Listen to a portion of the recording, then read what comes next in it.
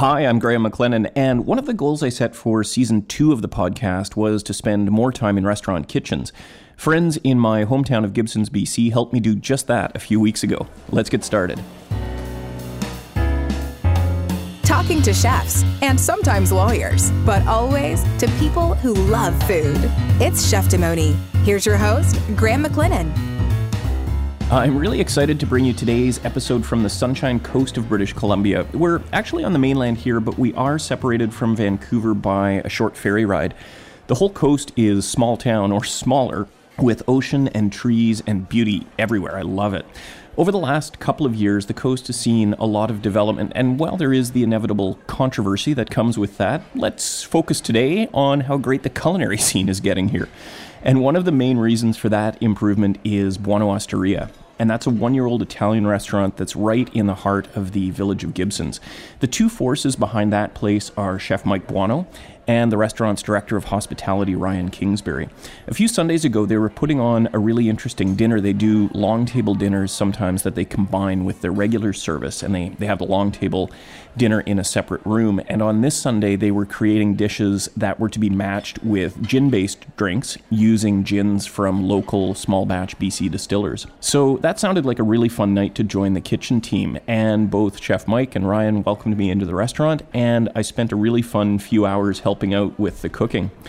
After I finished that, and before sitting down with Mike and Ryan, I recorded a few sounds from the kitchen, which was one of the other goals for this season. So I'll take you there in just a minute. You'll hear from Steve, who is the sous chef at Buono Osteria. And Steve, thanks very much for looking out for me on that Sunday service shift and for involving me in some really fun cooking. You'll also hear from Ryan, who's the guy behind the wonderful wood-fired pizzas, and from Nigel, who was the dishwasher when I was there on that Sunday. Unfortunately, I didn't get to speak to Nova. She was one of the other cooks working that night, but hopefully another time.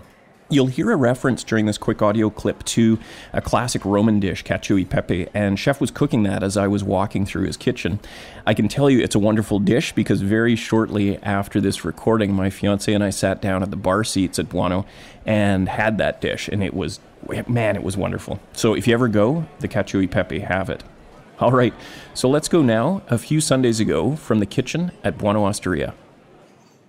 All right, there we go, back live in the kitchen at Buono, where I've spent most of the evening tonight.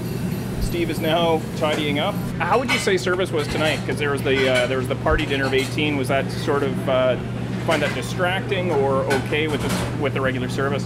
I was fine with the regular service. Yeah, it's usually like what we've been doing with these parties is we'll have either one or two people go and just play the parties, and then another two people will just kind of hang back and put out a la carte stuff.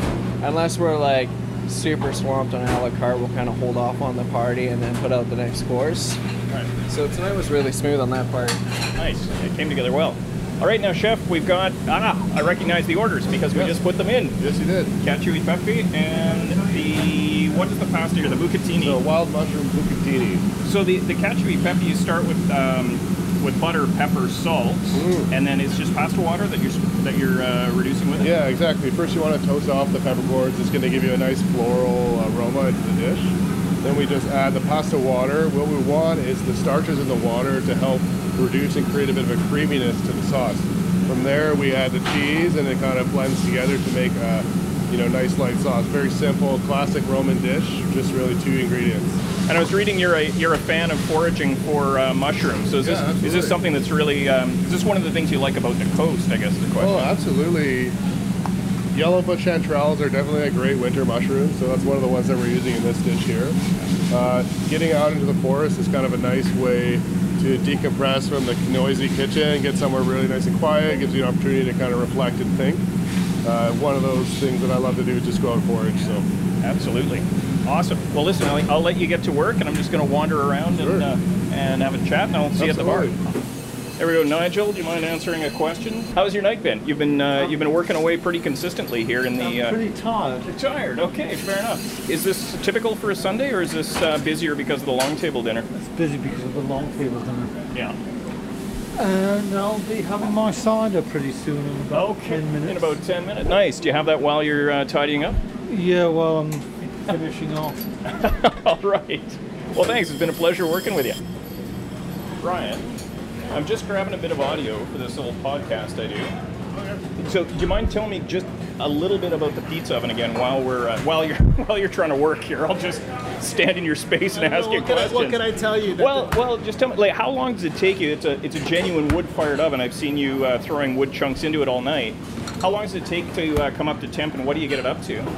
Well, ideally we're cooking at 850. Yeah. Before we were cooking at a higher temp, but in order to be able to cook more than 1 or 2 pizzas, we need to lower the heat down. Yeah, I don't know. It takes about like 5 minutes to get up to temperature. Oh, is that right? Once you get the oven rocking? But we're rocking wood all night. Like, it's just nonstop. We're just feeding this beast. We've got so much wood downstairs. Like, well, you're in the right part of the world, aren't you? Yeah, exactly. Awesome. Okay, and then how long, once you got it to temp, how long are you talking once the pizza goes in there? Not even like a minute and a half. Yeah, tops a minute and a half. Okay, and I saw you're working the peel pretty consistently, moving it around. Yep, I've gotten a feel for it now. Yeah. Any idea how many pizzas you've made? Chef, what do you figure? I'm almost at 8,000. You think?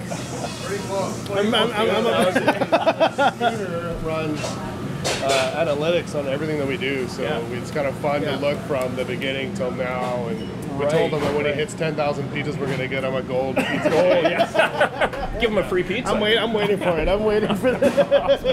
Thank you. So I hope that gives you a sense of what was happening in the kitchen on that Sunday night. And then just after I recorded that, I sat down with Mike and with Ryan. So to give you a little bit of background, Chef Mike Buono, he is a BC boy. He originally started out going to UBC, the University of British Columbia, and playing football. And those of you who are sports fans, and particularly those of you who are fans of Canadian football, will undoubtedly recognize Mike's last name. His family is, let's just say, very, very well known in the Canadian football world. But after doing that for a while, Mike decided that he wanted to take a different path, so he followed another of his family's traditions and passions, and that's cooking. So he went to culinary school and then worked his way through various restaurants and ultimately ended up here, happily, on the Sunshine Coast, and opening his own space, Buono Osteria. You're also going to hear from Ryan Kingsbury, and Ryan actually speaks first in the interview. That's how you'll tell them apart at the beginning. Ryan, another fascinating guy. You'll hear that he's got some management background. He's got a ton of background on the front of house hospitality side. And I found this really interesting, he decided that he couldn't do the front of house job really, really well without fully understanding the back of house. So Ryan actually went through a culinary program himself and spent some time in the kitchen. So I've got nothing but respect for that. These days, though, Ryan is the director of hospitality, so he'll be the guy looking after you in the front of house.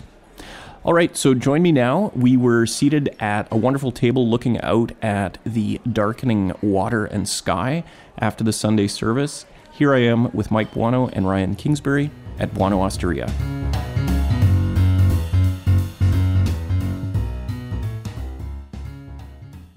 All right, here we are on a Sunday evening in bustling downtown Gibsons. I'm at Buono Osteria with two people after having spent a few hours here, very fortunately staging, joining the kitchen team, which was my first time in a kitchen in a long time. So, Chef and Ryan, thanks very much for making that happen. I had a really fun night. My pleasure. Thanks for coming out. Yeah, it was a lot of fun.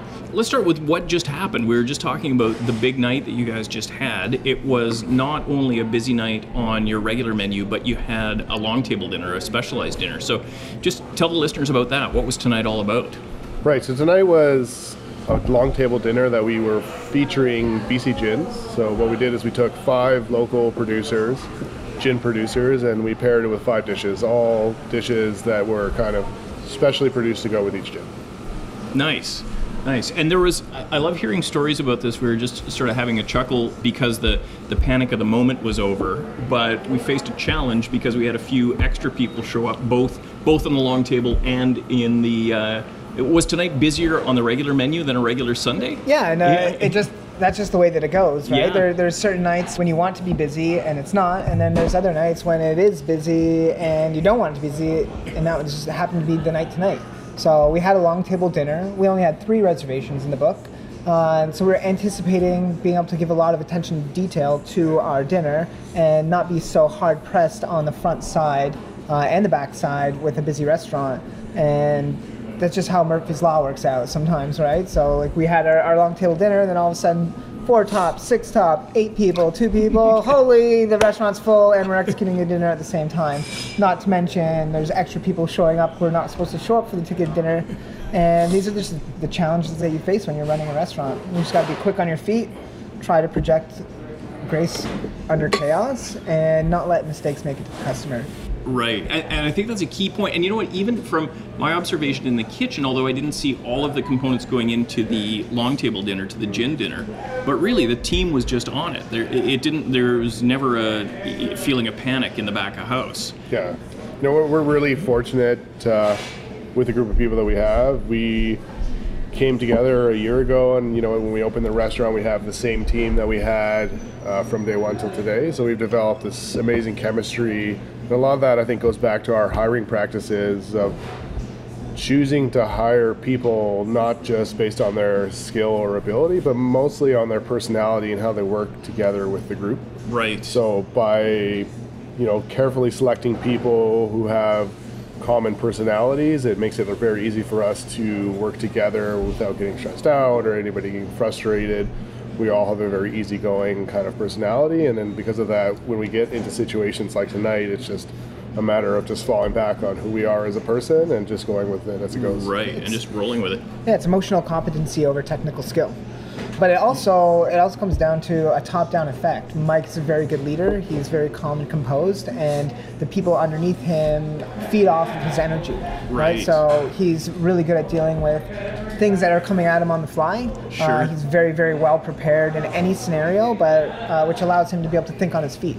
And that just helps the team project a sense of confidence and calm when you're not freaking out yourself. Right, absolutely. You know what, I had one on an earlier episode. I was talking to a friend of mine from law school, of all places, and he's a big foodie.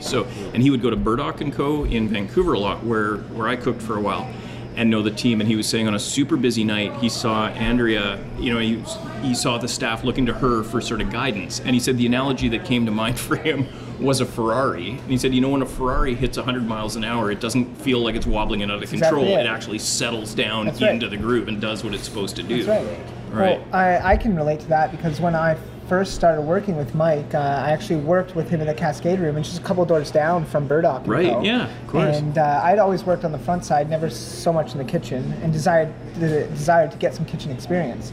So I was working for him in Garde Manger at the Cascade Room in the lowest position, and I knew all my dishes and was fine on a slow night. But when things started hitting the fan, I'd be freaking out. I'd have all these bills in front of me, trying to remember what's going on, and I would just look over to Mike and his sous chef, and I call it like reading the Matrix, because there's a stack of paper coming out of the screen, and it never stops. And then you just have Mike and Pete working there just simultaneously, like they're one organism, and pans are moving, flames are flying, things are getting plated, but so they're moving super fast, but there's this like sense of calm over top of them, right? They're not that they don't need to speak to communicate, and it's just they're in a flow state, and it's just something that's just remarkable to be a part of eventually, but also to witness, like when you're not quite there. It's an organized dance for sure. An organized dance. It takes like a certain level of chemistry. You only develop that after a while of working with somebody where,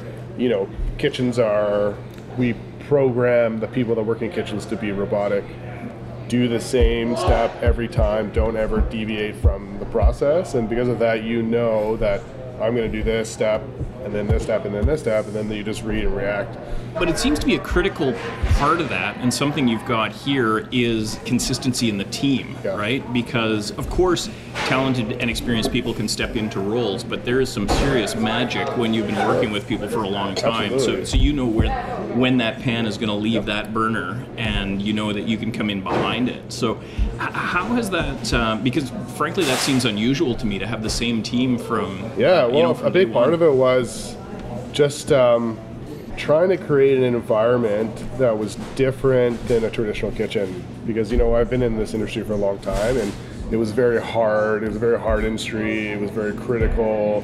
A lot of times there was backstabbing or sabotage to gain elevation in the team. So what we have here is a bunch of individuals. We all operate on the same level. I might be the chef, they might be the cook, but when it comes down to it, we're just a team. We work together. We keep it light. We keep it happy. We're here for more than just money. We create a good working environment. A lot of these guys, Nova was a restaurant owner. She had her own restaurant and catering company for 8 years. Ryan, he's been a chef in the industry for like 15 years. Steve has worked for 10, 12 years. So we're all pretty experienced veterans in that regard. Yeah. So there's not a lot of ego. We're not here because we're trying to be the next greatest thing. We're all here for each other. We're here because we want to work together in an environment that's fun and easygoing, where we're not understaffing and overworking people. Right. So we're creating an environment that's, sustains longevity, right? Yeah. We know that in order for us to succeed as a business, well, we have to make it past a year or 2 years or 3 years. We want to be 10 years, 15 years. How do you do that? Find a way to create longevity, and because you have longevity, you'll retain staff. What do you guys see as the difference between, if there are differences, I suspect there are, between operating on the coast in Gibson's and operating in the city? Is there anything that stands out from, apart from, I guess the obvious would be lease rates, like the overhead might be a little more manageable here than in, downtown Vancouver, but any other differences you notice? There's a huge here? amount of differences, right? A few of them that I would notice. One, the labor pool is a lot smaller. Sure. Right? So you're dealing with a lot less people to pick from. Competition is a lot less. Our business model, this type of Italian restaurant, wood fire pizza, fresh pasta, is a standalone out here, whereas in Vancouver there's a number of different types that are just like us, that are just as good or better. The other thing that's different is the clientele are extremely different. They're very uneducated, not in a derogative way, but they just don't know. They're very used to just going home, having their dinners, not coming out much. So, like we spoke before, a word like osteria is confusing to some people because they just don't understand what it entails. So what we've taken on is having to educate our clientele in a way where we are teaching them new things that they will like. Have you ever had an Amaro-based cocktail? Well, what's an Amaro? I don't know. Okay, well, you know what? Why don't you try this? And all of a sudden they like it. They start to trust you, and from that, they start to kind of educate themselves through what we're doing, and in terms becoming more, interested in our kind of restaurant. Whether you're somebody walking in off the street with sandals and a tank top on, or you have a nice shirt on, everybody gets the same treatment. So there's no ego, there's no entitlement or anything like that. And you know what, I should have started with this question, but I realized because I just wanted to dive into tonight, but let's back it up a bit, and I'd like to hear from each of you about what Buono is. Like, Chef, walk us through. You said pizza, pasta. Sure. Well, Buono is my family. Sure. Buono, when it starts out, it is the root core, is what I grew up doing. This type of food, the Sunday sauce was something that we did every week. Eating the pizza, making it from scratch was something that we did every week. So to me, that this was a way for me to kind of pay homage to my culture and my tradition of what we do. It was also an opportunity for me to bring a concept that I felt would work in this community, making food that was a little bit more casual. I knew that when it came time for me to open up my own concept, I had to do something that was not just for me, but would cater to the masses. So creating a concept that was a little bit less expensive, it catered to a larger group of people, would allow us to kind of be a little bit more successful. Buono is a family place where people can come off the street, a neighborhood restaurant. We want to have, and we do have a lot of regulars where we can just call them out by name and we know them and they come in and we don't even have to ask them what they want. Oh, you know what they're having. We already know what they're having. Yeah. They just sit down, we just feed them, and it's that kind of place. It's got a great feel to it. So Ryan, maybe you can talk to the front of house experience and what you're trying to provide to the customer here. Well, at the end of the day, this is a chef-driven restaurant, right? It's food-driven. It's an open kitchen. The special thing about this place is that we can all operate on the same energy, whereas traditionally, chef is in the back of the restaurant, doesn't get to see what's going on, and has to trust that everything is going as according to plan as he feels back there. So one of the things that is important to me is that we are all able to make eye contact at the same time, right? So we're all part of the experience. It's not just the front of the house. If I'm busy at a table, Mike is greeting people at the door. If we're rammed the other night, Mike is pouring water for people. So it's a really all-inclusive, it's an all-inclusive experience. In terms of front of house, what we try to do is have an elevated level of service here without entitlement. So you can come in for a chef's tasting menu with wine pairings. We're able to do that for you. Or you can come drink a $4.50 beer and split a margarita pizza and be out the door for $35. Like we say, and I like to tell people this because like what Ryan was saying is, when I decided I was going to have a restaurant, I never would ever want to be just behind a wall. You know, for me, it's Right. important as an owner to be able to see and greet every customer that comes in, thank every customer that goes out. So we literally remove the wall between the front and back house. Exactly. Well, and one of the things I noticed when I was watching Ryan fire the pizzas tonight is that sometimes he would open up the wooden window out to the street, right? And I've noticed that walking past in the summer. So not only is it open internally, but Totally. you're open to the neighborhood. And right? people will come and they'll just Oh, they'll just yeah. park themselves in the window. Oh, and, gosh, And it's pretty sometimes it's funny. good and sometimes it's Yeah, not. sometimes it's not good. Sometimes we've got the creepers coming in. Yeah, but you know, a lot of the times it's an opportunity for us to kind of engage people that maybe would have never come through the door, but they're excited to see. They pop their head in, all of a sudden they see this beautiful oven with wood burning and a guy making these pizzas, and they're a little bit engaged. And one of the things that I'm most proud of, speaking on what we were just talking about in this restaurant, is that what we've achieved so far in this year is that we've broken down that barrier between front and back of house as much as I've ever seen before, and it's something that I really cherish because we're all friends. It's like everybody goes out for drinks together after. There's no animosity between the cooks and the servers. We have a tip pool. Our cooks are tipped out at a much larger rate than any industry standard ever, and the service staff, when they come in, they appreciate how hard everyone has to work back there. Yeah, that was a big part of, like, I guess, like you said, chef-driven concept is that I believe one of the failures in this industry is that the people who work the most hours are often paid the least. I mean, you can attest to that Right. as a Yeah. cook, right? Yeah, As- absolutely. As the Yeah. guys, you know, we don't hate the waiters, but they come in and, you know, we are slaving away 10, 12 hours a day, hot kitchen, stressful environment, and they often would make, you know, less than half or a third of what the guy that comes in that works 4 hours makes. So Right. what we wanted to do was create a system that had less disparity between front and back, and then that way it made it a little bit more even. Makes it easier to retain your cooks because they make a little bit more money. Right. They feel a little bit better. They feel more appreciated. Yes. The waiters, they still do well, but it's just makes their job easier when the food is great and Sure. every customer is happy. Well, you get tips more, so it's kind of a cyclic thing. that Yeah, helps yeah, and out. it feeds on itself. And I've got to say, of every restaurant that I've been a part of, or talked to, that is probably the biggest problem to solve is the front of house, back Sure. of house equation, right? Totally. And there's restaurants I know in New York that have tried, and here there's one on the island I remember that have tried like the gratuity inn and all these different models, and it's a hard nut to crack, Totally, right? But totally. it sounds like you guys have got a handle on it here. Well, we're definitely, it definitely made it challenging at the beginning because a lot of Sure. people who are used to a traditional system were not necessarily satisfied. What do you mean that $50 tip that guy gave me doesn't go to me?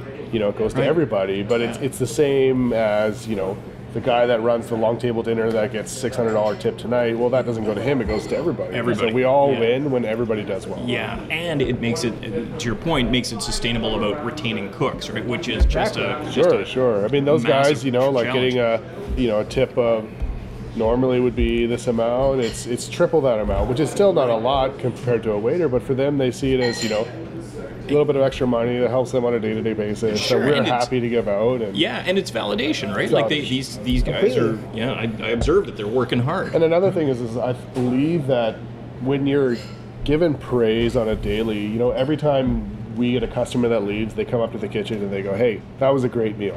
Yeah. That's just a little pat on the back that you get every day. When you Absolutely. work in a closed kitchen, you don't get. Well, let's back up a little bit further and talk for both of you. And Chef, let's start with you about your background in the culinary field generally, and, Right. and it certainly sounds like it's been from sort of from birth, growing up in your family. Sure, Food has been an sure. important thing, and then formally you studied at SAIT, so Southern that's right. Alberta Institute of Technology. Yeah, absolutely. Yeah. So tell us about that whole. It's a funny progression. story because I graduated high school and I went to university at UBC and I played football, and I thought that my life path was supposed to be one in the financial world like my family was. Everybody has an education in the university, and I realized that at one point that just wasn't for me. Yeah. It wasn't something I wanted to do, so I kind of fell back on what I felt I was good at, and that was food. And I realized that I'd kind of been training to be a chef since I was a little kid.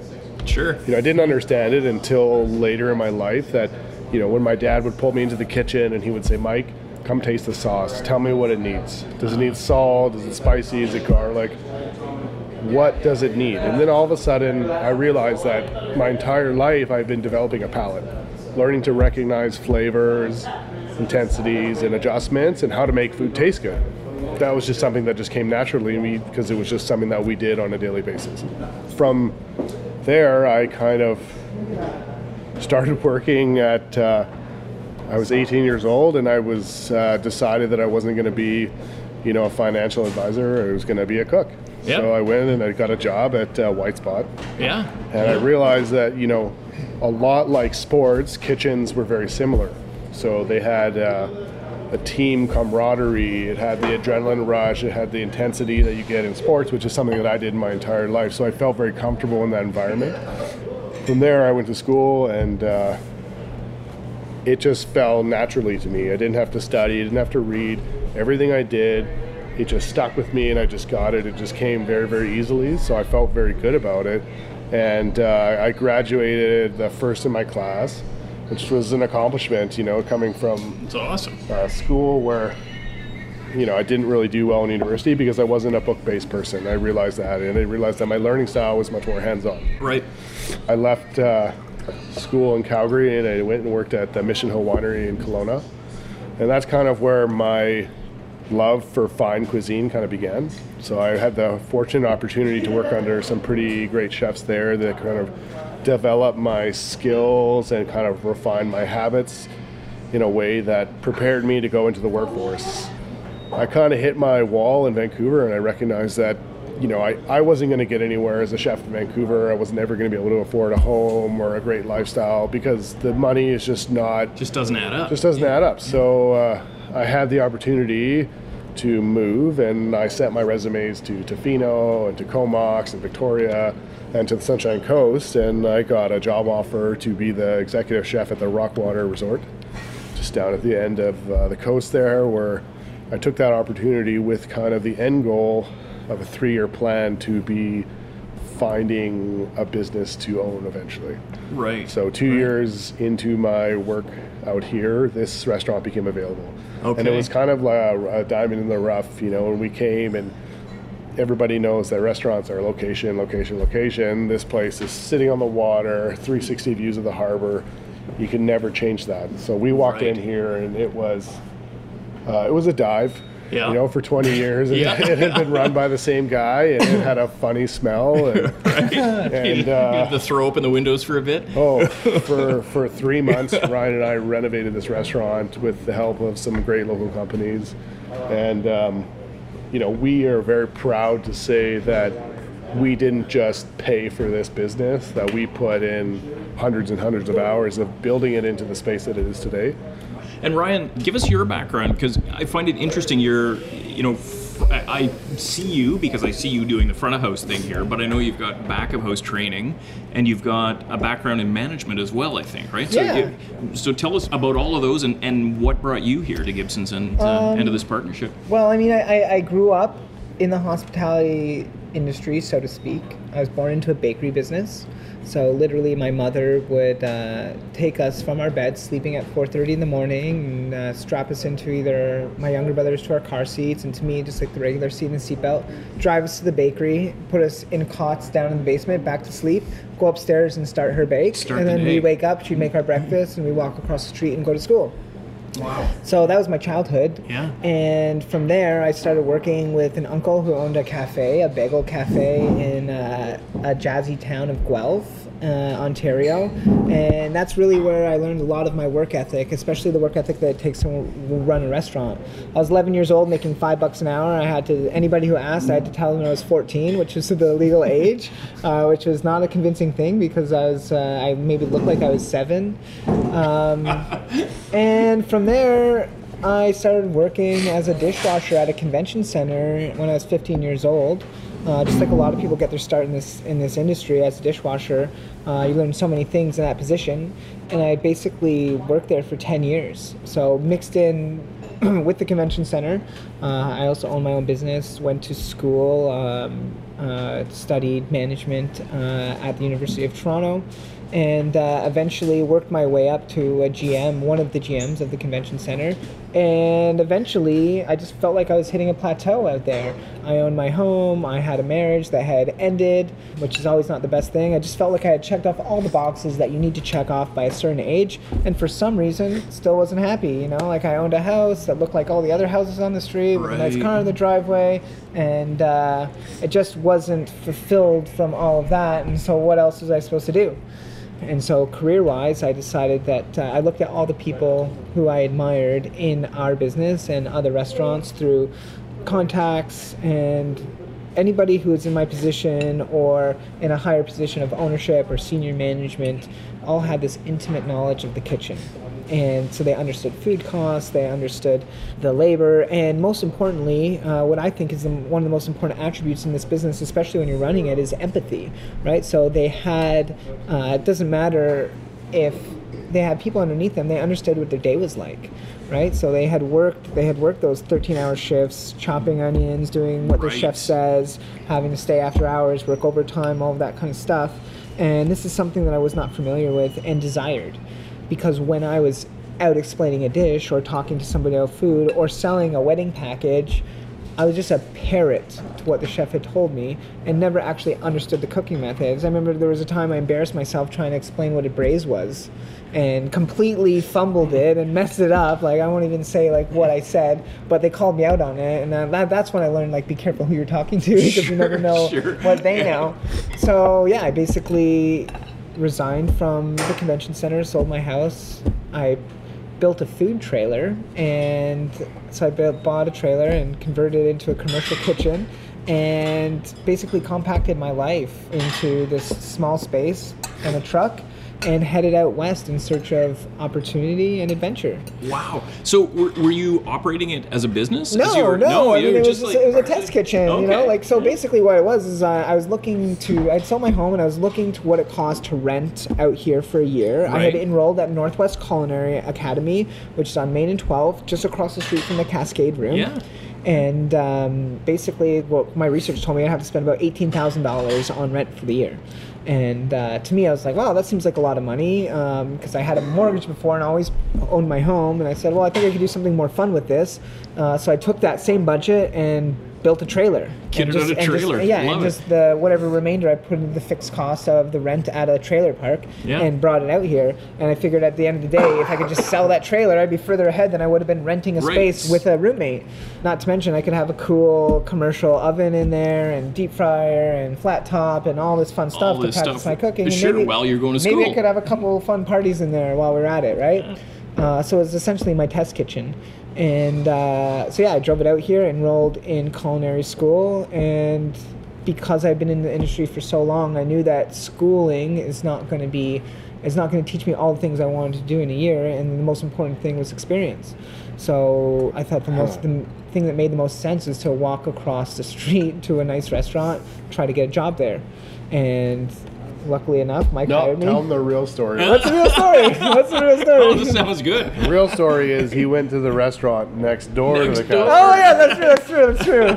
Jeez, I totally forgot about that. And the chef there was like, you seem like too keen to work here. So he walked him through the alley, through the back door, and it was Charlie's Little Italian, which was an affiliate restaurant to the Cascade. And he came in and was like, I got this guy here, but I think he's going to be too good for us. That's right. He's got too much energy. He had his chef tie, and his apron, and his belt. Eager. And we were like, look at this newbie. So true. That was hilarious. It's so true. This guy's going to peel potatoes till the sun Ryan rises. came in, and right away I recognized insane potential. Because you know what? I've worked a long time, I've seen a lot of cooks, but there's not people who are willing to do what it takes to be great. Ryan, right away, I recognized, was willing to do the grunt work, put in the time, and had the grind that it took to be a great cook. So when I got the opportunity to come out to the West Coast, one, I knew that his life was mobile. Literally. Literally. Yeah, literally. So I'm like, I have this opportunity for you. I think it's going to be great because you literally can just close your door and drive out. Yeah. Let's talk about the food. Chef, walk us through a couple of dishes here. I know pizza is a big thing. I know Yep. pasta is a big thing.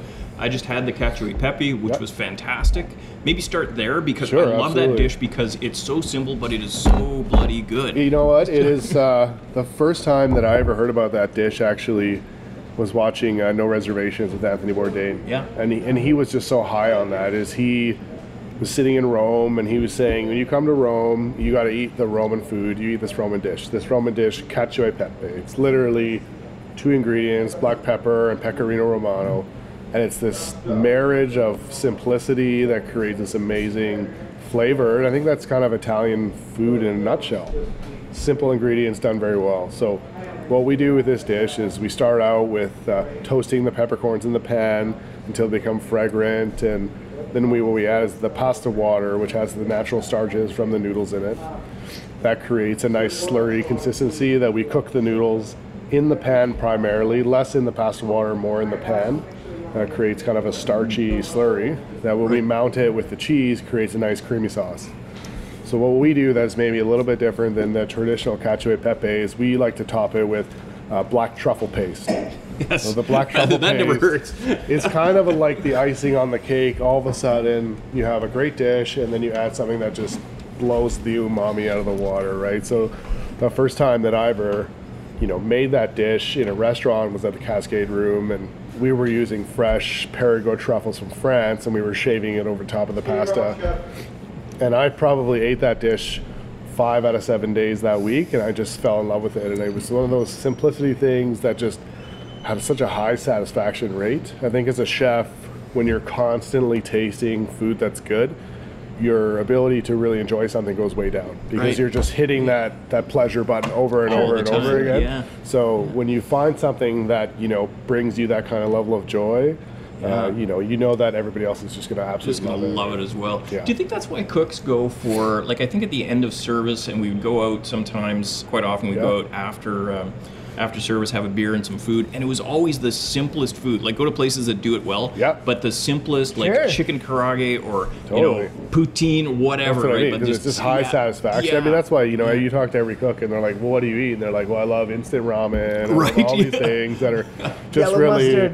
like, really strong, really high salt, really, like, high satisfaction because you just don't get that very much anymore because you're constantly overloading your palate with food that tastes good. Can you tell us about the pizza oven? I was talking to Sure, Ryan sure. about it, and man, that is a thing of it's a Beauty and the Beast. It's huge. It is, yeah. So we actually built that oven in place. It was too big to come in through the door, Right. so it came in pieces, and we cemented it in place. It is a beast, and it's a funny story with that oven because we decided that the oven was going to go where it was. We just decided based on the location of the kitchen that it had to go there. Luckily enough, right above the oven was an air duct out of the building. Yeah. So naturally, when we went to vent it, there was already an air duct You didn't right have to drill above, any Right holes. there. exactly where we wanted to put it. So it almost seemed like fate. It comes from California. It's it can do about 5 pizzas at a time. We're not necessarily skilled enough to do that yet, but we're working towards it. What we do is we burn wood and a combination of gas. So the gas helps bring the temperature up. The wood helps get you that intensity and the flavor that you're looking for. It's not only just for pizzas. A lot of people think, oh, pizza oven is just for pizzas. What else can we do with it? Well, we roast vegetables, we char vegetables. We've cooked whole fish in there. We've cooked, all kinds of cuts of meat. It gives you an amazing intensity of heat that you just can't get necessarily in any other of the cooking equipment that we have. Yeah, no, it's gorgeous. I was watching Ryan like turn the pizzas, hold them up. To Yeah, the, you know what? hold them up It's to the roof. 8 months ago, I'd never cooked a pizza in a commercial kitchen. It's true. Yeah. Right? I'd only done it at home. Nobody So wanted to give him a stage. Yeah, I tried. said no. I tried to get a stage at Via Tavera in Vancouver. I was like, yeah. I want to learn how to make pizza. I just, I'm just want some reps. I'm not trying to steal anything. Yeah. I just want to come in and just practice, right? And they're like, no, you can't come. And I'm like, okay, like that's fine, that's fine. So over the course of the year, we developed recipes and a system and everything that worked for us. And it took a little bit of time to understand that, cooking a pizza at home is not anywhere comparable to what we're doing here. So you're actually cooking it on 4 different levels all at the same time. You're cooking the base, you're cooking all around the crust, and you're cooking the top of the pizza, right? So you're watching, you're constantly evaluating where are we at. Oh, you see a little bit of blistering, you rotate, you're checking the bottom, you're lifting it up. So by lifting it up, the top of the dome is actually, maybe 400 degrees hotter than the base of the oven. Right. So by doing that, it's almost like putting it into the top of a broiler, right? Right. Yeah, you're getting that sear, you're cooking the top. It's a very, very amazing piece. Not only is it aesthetically beautiful, when people walk in, they're just captivated by the fire. You see them and they just stare at it. It's an amazing thing. It's also completely unique to out here. There's not many places on the coast that can speak to what we do in terms of that. Going back to what we talk about, the differences between Vancouver and the coast. Well, people out here are used to Pizza Hut. Right. They're used to thick dough. You can pick it up and hold it like a cardboard. Why is it so That's floppy? what they want, Why right? So they're not used to Neapolitan. In Italy, they eat pizza with a knife and fork. They don't pick it up. They don't eat it like that. So our dough is very, very light and very, very airy and very, very different from traditionally done low temperature baked pizzas. Right. So we had to kind of educate the people to understand that this is how we do it. This is a little bit different. This is why, your pizza is softer in the middle, because how we cook it, the style of pizza. Right. Well, and it seems like, and tell me if I'm wrong, but people are catching on to it now. Yeah, absolutely. It took a little bit of time, and they were like, we don't get it.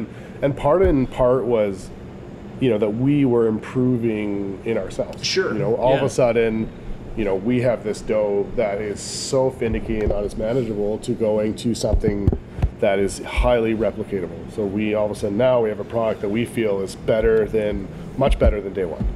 Funny story, not many people know this story, but we did 2 days of soft openings where we brought family and friends in. My family, they're foodies and they're very critical people, because that's why we're good at what we do. Yeah. They basically wrote me a 5-page letter and they told me, you can't open until you fix these things. Well, good on them for being straight up with you. Yeah. I mean, that's just how they are. I mean, my dad is a coach, and he understands to be successful, you got to make changes and adjust and those kind of things. So we came in and I stressed pretty hard for a couple of days and figured out, racked my brain what was going on. First day I had a guy working the pasta station. All the pasta came out gummy, and we were like, they're like, the pasta was terrible, it was gummy. I'm like, I don't understand, because I cooked this myself and eaten it, and it's been amazing. Yeah. Little difference between, he didn't boil the water. So you had the pasta cooker going, but the water wasn't boiling. Right. So the noodles weren't agitated, so the starch wasn't cooking off. Right? Yeah, clumping Little together. things like that, and adjusting that process, was nerve-wracking, because you think you're good at something, and all of a sudden people tell you that this is terrible, right? So the beautiful thing about that whole approach was the soft open, right? Because it gave us the opportunity to put a product out, receive feedback, and then adjust the course from there. Ryan, just one quick question for you on the bar program. How are you finding that? Because when I came here first, I knew about it because of Rob, who I knew from Campagnolo upstairs in Vancouver, and he was here in the early days helping out with the bar program here. How are you finding the reception to what seems to me to be a very full-on cocktail program here? How is that landing on the coast and in the community? I really think that it makes us unique. Yeah. I think that when you're down here, if you're looking for craft cocktails, you're going to come to Buono. You're not going to go to really any of the other places around here. Every single place has its certain standouts. We're lucky enough to have a couple. One, obviously, is the food. Fresh made pasta every day, Neapolitan style pizza, but a whole nother element is the craft cocktails. And a lot of that is thanks in part to Rob Scope, who came out here and started our program for us. Mike and I, and Mike more than myself, has a working history with Rob, because he was the bar manager at Cascade when Mike was the executive chef, and then I worked underneath him. And we'd actually talked about it for a long time, like, hey, if we ever open a restaurant, wouldn't it be amazing if we could get Rob out here? Yeah. And it just so happened that that opportunity lined up. He came out, opened it up. He trained his Luke Skywalker. We call him Yoda. We call Brian the Luke Skywalker. Did everything that he said he was going to do and set us up in the right way. Educated myself and all the people around him, and then finished his contract and left us in a very good position where we could carry on and keep going like what he started here, which is like a really original craft cocktail menu. Yeah, I think the biggest thing is that when I developed the concept, One, I knew that we were going to bring food that didn't exist out here. Wood-fired pizzas didn't really exist here. Fresh pasta didn't really exist out here. And I also knew that cocktails did not exist out here. Exactly it. So I knew that when I opened this restaurant that we were going to have cocktails. We were going to bring something to the coast that didn't exist. How can we be unique and a standout, different than all the other restaurants that are here? We got to bring something that doesn't exist. So we brought, local spirits. We brought Amaros. We brought whiskey. We brought all the things that didn't exist. We brought a guy in who was super skillful at what he did. It was very easy for me. I'd said to Rob, make me an Amaro-based cocktail program with local beers, BC wine, and Italian wine. Right. He was like, great. I was like, do your thing. Go to it. Yeah. You're the expert. Yeah. Like, I love what you do because I've been drinking your drinks for years. Just do what you do, And it was like, it's great because there's a few things on there that are little like toast to him and I. There was a drink on our menu called the Buonavardier. It's a riff on a Boulevardier. Yeah. So when I used to sit after work at the Cascade Room and I was a total green rookie, I didn't know anything about cocktails, I'd sit there and I'd say, Rob, make me a drink. Take me through the repertoire, educate me, show me. So he knew that as a chef I had a desire for flavor intensity. So he knew that I also like bourbon. So he would make me a Boulevardier, which is just a classic cocktail with bourbon, vermouth, and Campari. But what he would do is he would make me it with overproof Booker's bourbon, so really high test alcohol bourbon. He would use Putemess vermouth, which is a really high flavor vermouth, and Campari, and it just made a classic drink that was on another level. Right. Those kind of things. So when he would open here, I'm like, we got to have this. We got to have that on the menu. We're going to call it the Buonavardier because it's literally like Love it. a fun riff on a classic cocktail that just is very personal to me and that people absolutely love. And last question, and this is a feeling that I have. We moved here in October of, December really of 2017, so we've been here about a year and a half. I really feel that the coast, newcomer though I am, it feels to me like the coast is on a tipping point, that things are changing here in a big way. Yeah. I think this restaurant is part of that. I think there are other examples of that, the craft brewery across the street, the one up the road a bit. Do you guys feel that too? Do you have that same sense that I do, that things are really, the coast isn't going to be the same anymore? No, we absolutely feel that. I think that when we are on kind of a 5-year plan, whereas we knew that coming into this that we were a little bit of ahead of where we were, and that we knew that when things like the hotel down the street is built, that was going to change the face of this town. And from that, we were going to get new people. With the housing market in Vancouver being the way it is, you're getting new people. You're starting to get people who have a taste for Vancouver with the lifestyle of the Sunshine Coast. Exactly. Right. So we knew that, although it would take a bit of work to educate the people that live here to the concept that we're providing, we knew that with time that we would be kind of right where we wanted to be. Yeah, you can't help but see the natural migration of resources that are coming here from the city, and it's just going to happen when the housing market is like it is and business is like it is out there. And we've recognized that, and that's what gave us the concept to take such a risk. Right. This is a very risky thing to take on. Of course it is. you Yeah. know? But we take solace in the fact that things are changing here, and everybody can see it. Like there's a table of two out here just tonight who came out and they said they were celebrating something special.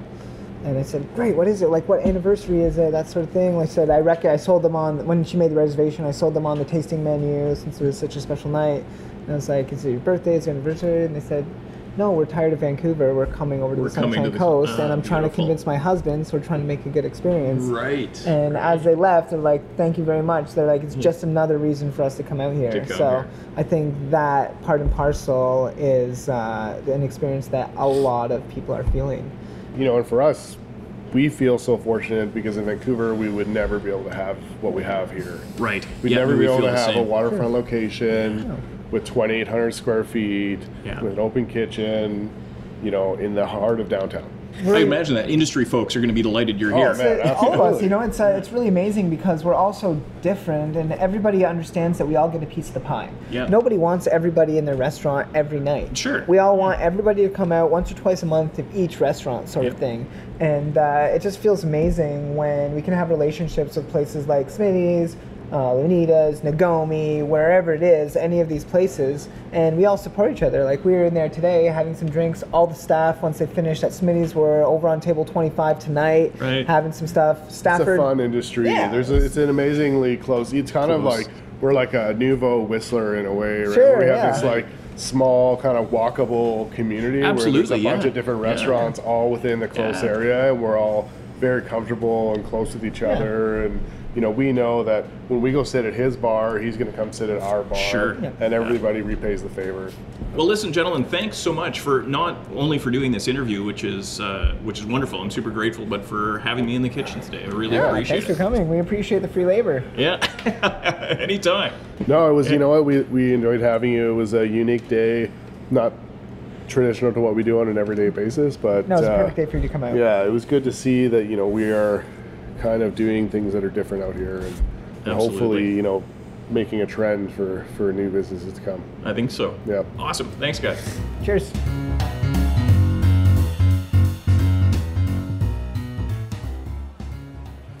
I had such a great time both cooking in the kitchen at Bueno and catching up after service with Mike and with Ryan. Thanks, guys, for taking the time to do that. And thanks to your whole crew for making me feel so welcome. I can't wait to come back for another helping of the Cacio e Pepe. And thanks to all of you for joining me here for the podcast. It means a lot, and I'm happy to report we've got a growing community of listeners. I've heard from some of you, and I really appreciate it. It's a lot of fun to connect with people who have heard the show and who drop me a line.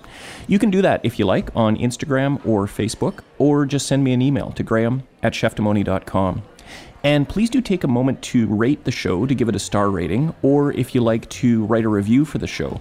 You can do that where you listen to Chef Demoni, whether that's on iTunes or one of the other podcast apps. Reviews and ratings really do help other people to find the show, and I'm grateful to everyone who's taken the time to do that. Okay, that's all for today. I'm Graham McLennan. Thanks again for joining me, and I look forward to seeing you next time, right here on Chef Demoni.